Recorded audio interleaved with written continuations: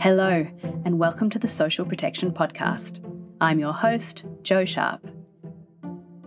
In this episode, we're talking about social protection and the Sustainable Development Goals, the coronavirus pandemic, and now the triple crisis of food, energy, and finance has set back progress towards the SDGs. Social protection is seen as an SDG accelerator that can contribute to many, even most, of the SDG targets, from ending poverty and hunger to improving gender equality and access to health and education, and even tackling inequality and climate change. But can we make enough progress in the time left to rescue the SDGs?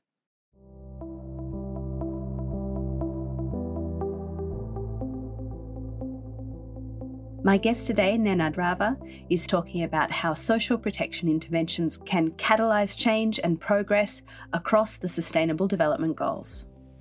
Plus, it's the 7-year anniversary of our host, socialprotection.org. After this, we'll be hearing from Mariana Barboni about the platform's most exciting features, so stay tuned for that. My guest today is Nenad Rava, Head of Programs at the Joint SDG Fund. Welcome, Nenad. Thank you very much. Let's start off by talking about the goals themselves. The Sustainable Development Goals are ambitious. There are 17 goals and 169 targets to be achieved by 2030. In broad terms, how are we progressing towards those goals? Well, before the pandemic, the progress was decent. Almost no country was on track to achieve all SDGs, but there was movement. It was slow, but it was in the right direction, at least on average. However, the pandemic changed it all, and for the first time, we have a reverse trend, which is now further impacted by this global triple crisis, food, energy, and financing. There are major differences in impact between the pandemic and the triple crisis, but even with the triple crisis, there's no country in the world that has not been affected. So we need acceleration of the progress on the SDGs more than ever, which means having even more ambitious initiatives that genuinely induce systemic transformative change, which is what we now refer as rescuing the SDGs. So we collectively, UN stakeholders, need to rethink how we do things, both in terms of how we provide the support to governments and national stakeholders, and how they actually engage into a process that we call acceleration of the SDGs, which is not new and it's not unprecedented, because if we go back to the MDGs, Millennium Development Goals, it really happened that in the last couple of years, there was a major acceleration of the progress on the MDGs in certain countries. So that sort of informed or inspired the idea of accelerating the SDGs, because it is possible, because it happened before, but the approach has to be drastically different. The goals and targets represent, a very nice, it's a compact summary of global development challenges and what the international community felt that we needed to achieve or would look like good progress by 2030. But of course, development problems are complex and interlinked. There's a need to move on multiple fronts in order to make progress. Can you talk us through the need for a systems approach to achieving the SDGs and how to think about how they can inform each other in order to work?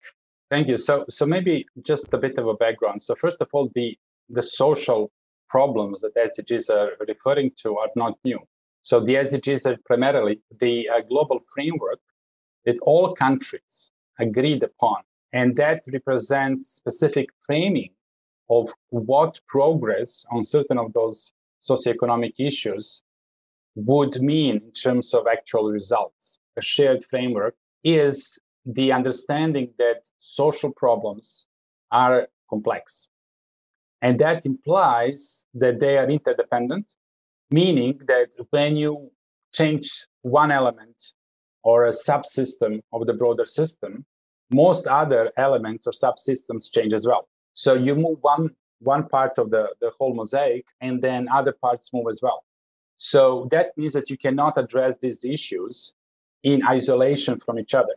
Rather, you need to understand how they are linked, and we call that linkages, systemic linkages, and what kind of interventions might create one of the two possible effects. One effect is, let's call it quote unquote positive. That means synergies. We make progress on one, and then there is progress on another one or more. But there are also hindering effects, which we call trade-offs, which means that you make progress on one, but actually the progress on another one is worsening. So the essential thing is to understand the complexity when you talk about social problems. The linkages really requires that we ensure that our interventions into these models of change are really informed by what I call systemic theories of change. Unfortunately, a lot of times when you talk about theories of change, it ends up with log frames on steroids. Whereas we need to understand the complexity, try to anticipate this overall model of change, and then develop specific strategies for our interventions that would have catalytic effect, meaning with a relatively small effort and investment into specific leverage points in this whole complex mosaic, we produce results at scale. We move mountains, so to say. And while doing that, we minimize the trade-offs. The prerequisites for this is that there is sufficient level of system literacy and really bringing diverse stakeholders into a co-creative dialogue, because these kind of things cannot be solved merely by experts, that there are no solutions that you discover. You really need to work in the local context with all these kind of cross-sectoral interventions, complexity, and the ways how you go about working at the SDGs. You've talked here about the need for synergies to achieve catalytic effects. Can you give me an example of what that might look like with some of the goals?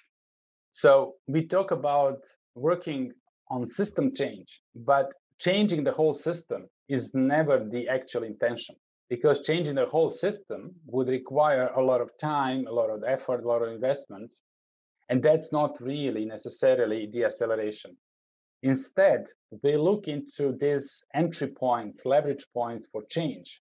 These are kind of pathways through change of a system. And then we look into how we can, in a relatively short period of time, change this small thing. And then there's this catalytic or kind of, multiplier effect across. So we had this situation in Mexico, actually, in one of our programs, which supported change of an article in the Constitution of Mexico. And that created ripple effect. And then this ripple effect should not be, and usually is not, sectoral. So the change of the article in Mexico was about professionalizing domestic care. But domestic care is not sectoral issue. It really cuts across everything. So with this, you try to address social protection, SDG 1 in general, poverty. You address gender equality because it's mostly about women. You address inequality in general. You address decent jobs. That has an effect on improving education because there's more savings, for kids and everything. That improves health and well-being and so on and so on. Let's focus now on social protection. How does social protection feature in the SDGs, I guess formally, but also how do you and others think about it contributing to the SDGs as a whole? The very first call for proposals that the Joint SDG Fund launched in early 2019 was focused on social protection and leaving no one behind, so the focus on the most vulnerable, and specifically on integrated social protection. And that was a result of long process of consultations. The reason we did that was exactly because there was an understanding that social protection is a sort of master accelerator of the SDGs. From the very beginning, we had a list of all different kind of possible big themes, and social protection really came on the top. But unfortunately, that's the only thing that the kind of UN and broader stakeholders agree upon, that social protection is a major accelerator. There's very little that people agree on besides that. We don't have a kind of generic understanding shared by most actors involved in social protection on what are the specific contributions of social protection to specific SDGs. So we could probably find a link between social protection and every single SDG target 169. It's obvious that social protection relates to SDG 1.3 target, which is about universal social protection. This is kind of the core business, if you wish, of social protection, universal floors. There is a strong impact, obviously, on gender, but there's a trick there because we often take gender for granted. We say, well, of course, if they are universal social floors, it's going to address the gender issues. But the problem with that, just to illustrate these linkages, is that we don't have universal social floors. It's the progress towards universal social floors that might or might not have an effect, positive or negative, quote unquote, on gender. And there are obviously social protection projects, interventions that do not particularly take into consideration the gender issues. So we could say there is a link between 1.3 and the whole goal on gender, but it does not tell us really what's happening in a particular case in a particular country. Because you could say, well, eventually gender will be addressed in 10 years. The same situation is with the SDG on inequality. It's similar. Reducing inequalities, SDG 10. It's similar because we kind of take it for granted. Of course, social protection reduces inequalities, but does not mean that the particular link between what we do and specific target under inequality is really reinforced and catalyzed. There is a series of SDGs in the space of social context: hunger, SDG 2, health and well-being, SDG 3, education, SDG 8, where we assume there is contribution and positive contributions, synergies, with working on social protection. But what are the specific links and what are the assumptions we are making when we identify these links is really very diverse. So for instance, you could be saying a cash transfer that reduces hunger is a positive contribution of social protection to reducing hunger. But then if you really understand the complexity of this issue, this can actually undermine a long-term improvement of hunger. Because if it's only about, giving cash to people or meals, that might not trigger the broader system change that would ensure that these people in a couple of years are empowered and self-sustaining through, having a job or having a more decent environment, family, and everything else. So just to give you another example is with the climate change. Well, obviously, social protection does not reduce CO2 emissions. It's contributing by changing something in households that then has a kind of secondary effect on how people, what kind of energy sources people use, their resilience, and so on and so forth. But then what's the actual relationship there is very difficult to capture. As you've just described, social protection has been envisaged as an accelerator for the achievement of many of these targets. So can we get into some examples of how this works in practice, where you're seeing particular catalytic interventions that relate to social protection going on to support progress towards some of these other targets and goals?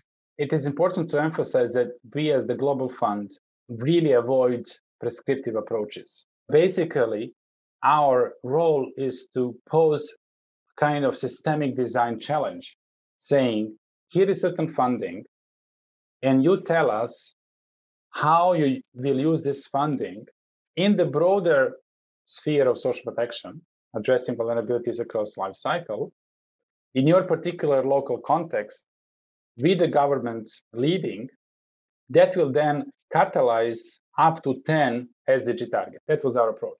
And we provided funding for 35 joint programs in 39 countries, just above $100 million of the total budget.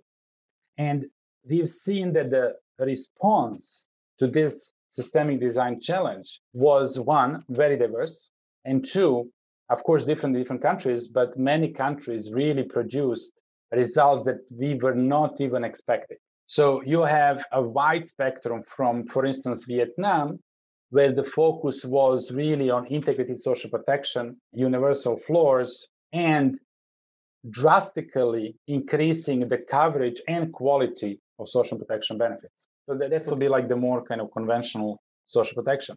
But then again, we can go to other parts of the world. And then we have, for instance, Ecuador working on informal economy of youth, helping the transition, which is not social protection, but contributes to social protection directly. By the way, our funding was on social protection and leaving on behind, so we allow this flexibility. And then you have in Albania an integration of services at the local level, at the district level, primarily between the typical social protection services and health services. So they were not increasing the coverage. They were not bringing new people into the social protection. They were putting things together, integrating them to improve efficiencies. And also they were mobilizing additional resources from the government, increasing the fiscal space. In their case, because they were very holistic, they basically addressed a whole spectrum of vulnerable population, from gender to children to migrants and so on and so forth, disability as well. So for them, the biggest challenge was how to articulate that they basically influenced almost all SDG targets, or most of them, certainly on social and economic aspects. And then you can go to Argentina, and the focus was primarily on childcare, or Brazil, further scaling up their early childhood grant from 700,000 to basically 2 million people. So it's a wide spectrum of all different kinds of examples, difficult to have a global narrative. But when we draw the line in 2 years of our funding, a minimum of 147 million people were brought into the social protection system, or their previous benefits and services improved in quality and access. That's in 2 years in the context of the pandemic, with, let's say, relatively small amount of investment of the total budget for these joint programs being around $100 million. You were talking before about the targets for gender equality and how social protection programs need to be designed to contribute to that goal. It doesn't just happen on its own. How have you looked at that challenge? Ultimately, all of our joint programs, all of our investments put women empowerment in the focus. Some work exclusively on women. So the main focus in Mexico was to make social protection work for women. And that basically translated into focusing on domestic care, which then needed to look into this particular issue from all different kinds of perspectives. First, professionalizing domestic care.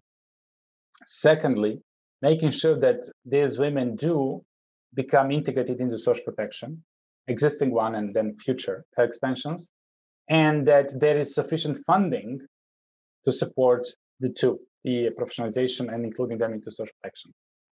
And then it ends up being that most of these women are also indigenous. And Mexico is a large country, so the focus was on 5 states, which are the poorest ones. So there were new strategies developed for each of these states in alignment with the national approach to domestic care and in line with the change of the constitution that basically said that these women must be covered by social protection. So we worked at multiple levels from multiple perspectives to bring domestic care into the focus, and then this have catalytic effect for the social protection, for gender, for inequality, and also for decent jobs.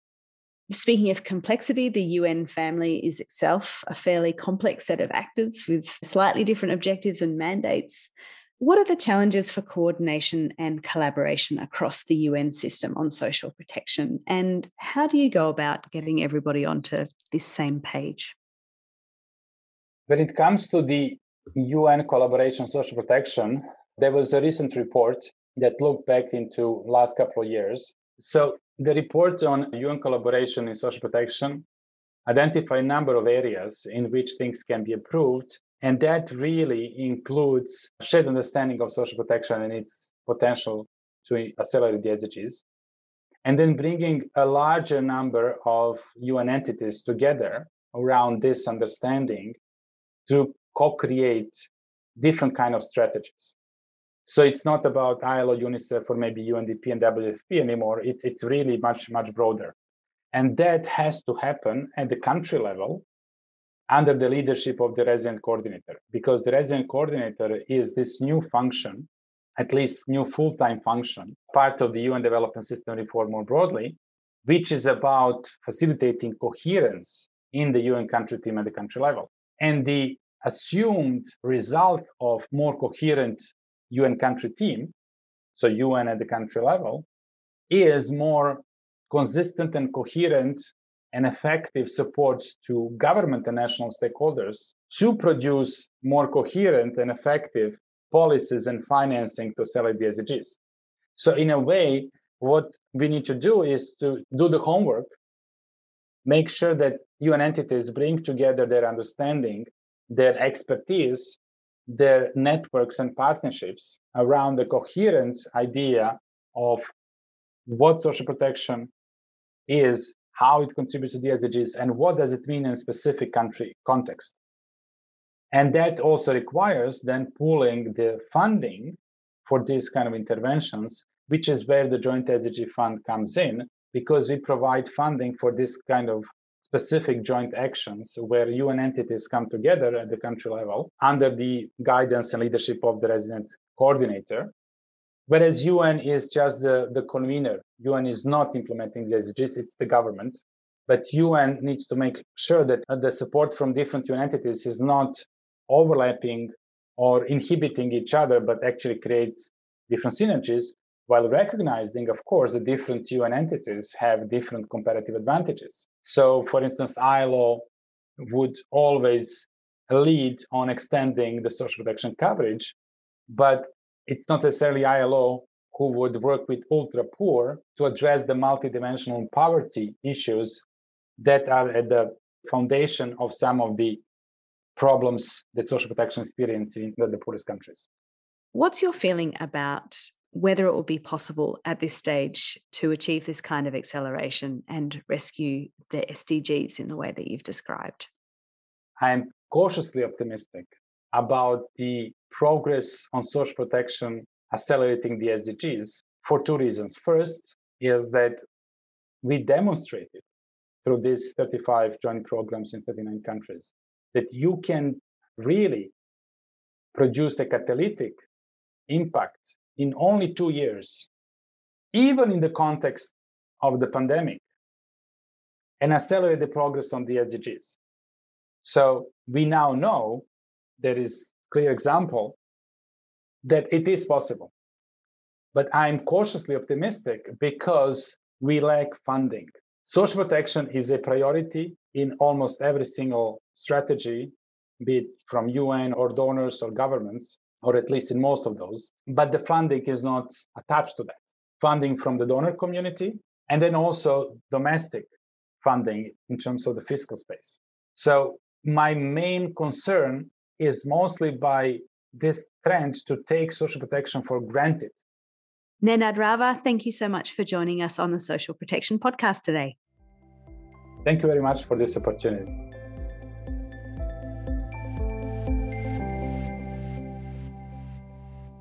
This podcast is a production of socialprotection.org.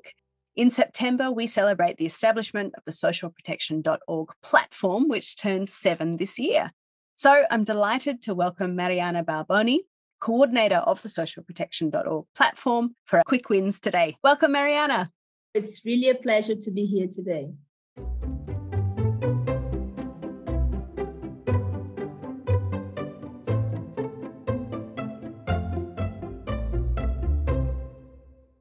So in honour of socialprotection.org's 7th birthday, I set you the challenge of choosing the 3 best features, your favourite features of the platform to share with our audience. So what have you chosen? Well, Joe, that is not an easy task, but if you really put me on stop to do so, I'd like to highlight the work our platform did to coordinate and share knowledge on the social protection response to COVID-19. We knew immediately that we had a really important role to play to help share information and lessons between countries and practitioners as the crisis unfolded. From March to October 2020, we did a lot of work. In collaboration with DFAT, GIZ, and IPCIG, we organized 32 webinars with 26 social protection stakeholders. And we attracted more than 6,000 live attendees. This is very impressive for our work. The task force that went for the 6 months also mapped and disseminated pieces of content across various formats, such as news, blogs, and various other publications through a dedicated weekly newsletter and an online community. And at the end, we developed a dedicated COVID-19 page, as many organizations, gathering further resources and a curated list of key readings that continues to be updated nowadays. In partnership with researchers from the IPCIG, we also created a database of social protection responses to COVID-19, focusing on countries in the Global South. You can download the entire database and use it to create interactive dashboards and figures. To close this task force, we had the event, the Global E-Conference, turning the COVID-19 crisis into an opportunity. What's next for social protection? We organized more than 72 sessions with different partners, and then they took place in 4 days in 3 different time zones. There was more than 2,000 people registered, people from more than 100 countries. So it was really an amazing work. And I think there's a lot of members of the community that is still highlighted how important it was to have that space for sharing at that moment, because it was, I think, the only big event that held the whole community together in the middle of the COVID-19 crisis, the beginning, at least, in 2020. Yes, the knowledge gathered and disseminated through socialprotection.org over this period represents the most incredible public good, and it's all still there, freely accessible. What else have you chosen for us, Mariana? Well, I think I have to highlight our webinars and our webinar series, which are our flagship activity. We're very known for them.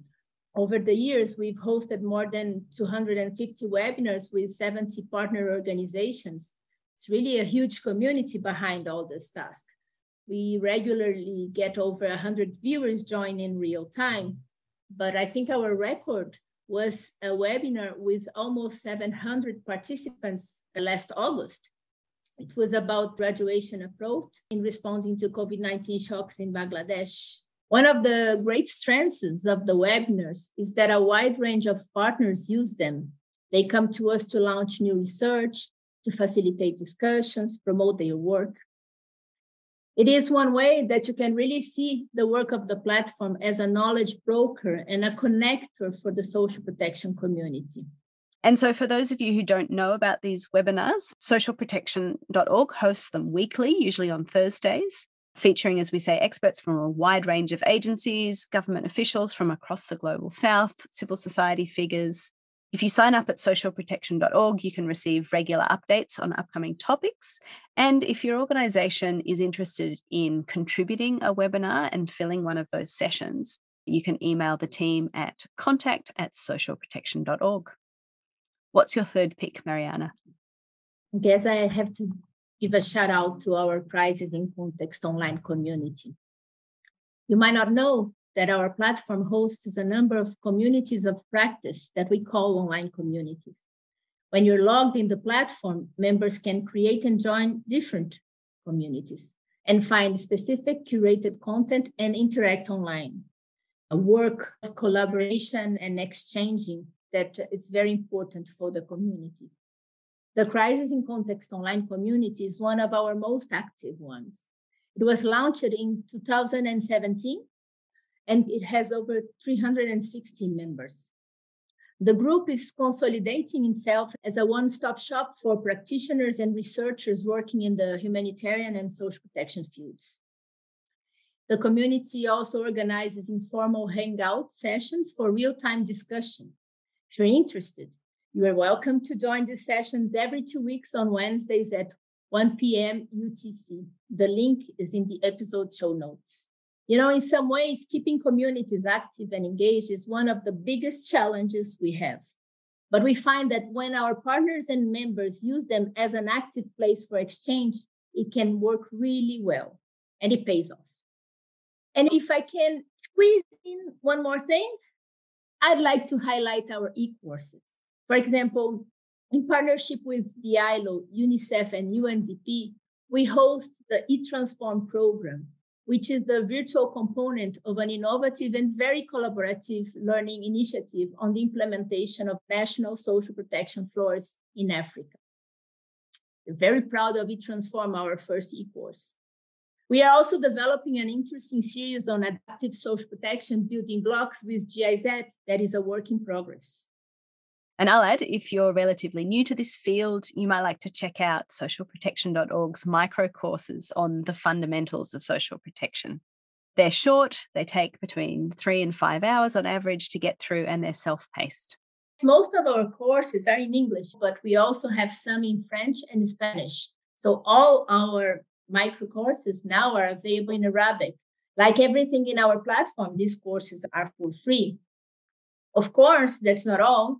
I'm very proud of the podcast feature, Oh, thanks, Mary. Thank you for all your support. And we have our communications and social media activities and all the work we put into our databases and knowledge management, our blogs. There's so much work behind the platform, but I'm especially proud of the way our team always finds a way to support the community. The team is the jewel behind the platform, definitely. Yes, anyone who has ever reached out to the socialprotection.org team for help knows that is true for sure. Finally, Mariana, for the evaluation nerds amongst us, you've just published an article on the impact of the platform to date. It's always a real challenge to evaluate a resource like this. We know South-South learning and sharing is obviously really important, but what's not always so obvious is how to define success. So what does your paper say? So socialprotection.org was established at the request of the G20 Development Working Group back in 2011. They asked for an effective knowledge sharing platform to facilitate the generation and transfer of knowledge on effective social protection approaches, drawing particularly on the experiences of middle-income countries for the benefit of low-income countries. And we argue in that article that we met the challenge. Socialprotection.org has become the neutral, unbranded, and common space where information can be easily shared and found, bringing together contributions from different agencies, NGOs, national and international think tanks, as well as government bodies. And I think the article is a good historical piece to register a knowledge management success case. I'd say the socialprotection.org platform, it is a success of knowledge management, knowledge sharing, even capacity building. We did a lot on building networks. So the article draws and registers that experience very well and also explain well how we are doing it and through this lens of knowledge brokering. We do have some challenges, which are strengthening the collaboration in those communities of practices is not easy. So how to really engage the discussions and have important exchanges. At the end, the real objective, the final objective of the platform is to reach out to policymakers, to support them, elaborating and monitoring policies. We don't talk to them as much as we'd like to. So one of our challenges and then some strategies we draw in the article is how to assess their needs. What is lacking policymakers to engage on those discussions? They need a different fora, they need a different approach. What can we do? So we talk a lot about that. Thanks for doing this, Mariana. So in case you missed it, that website again is socialprotection.org. That's the one. Come and check out our huge knowledge repository, sign up for our newsletters, swim around with us in social protection knowledge. Thank you, Mariana, for joining me today. Thank you, Jo.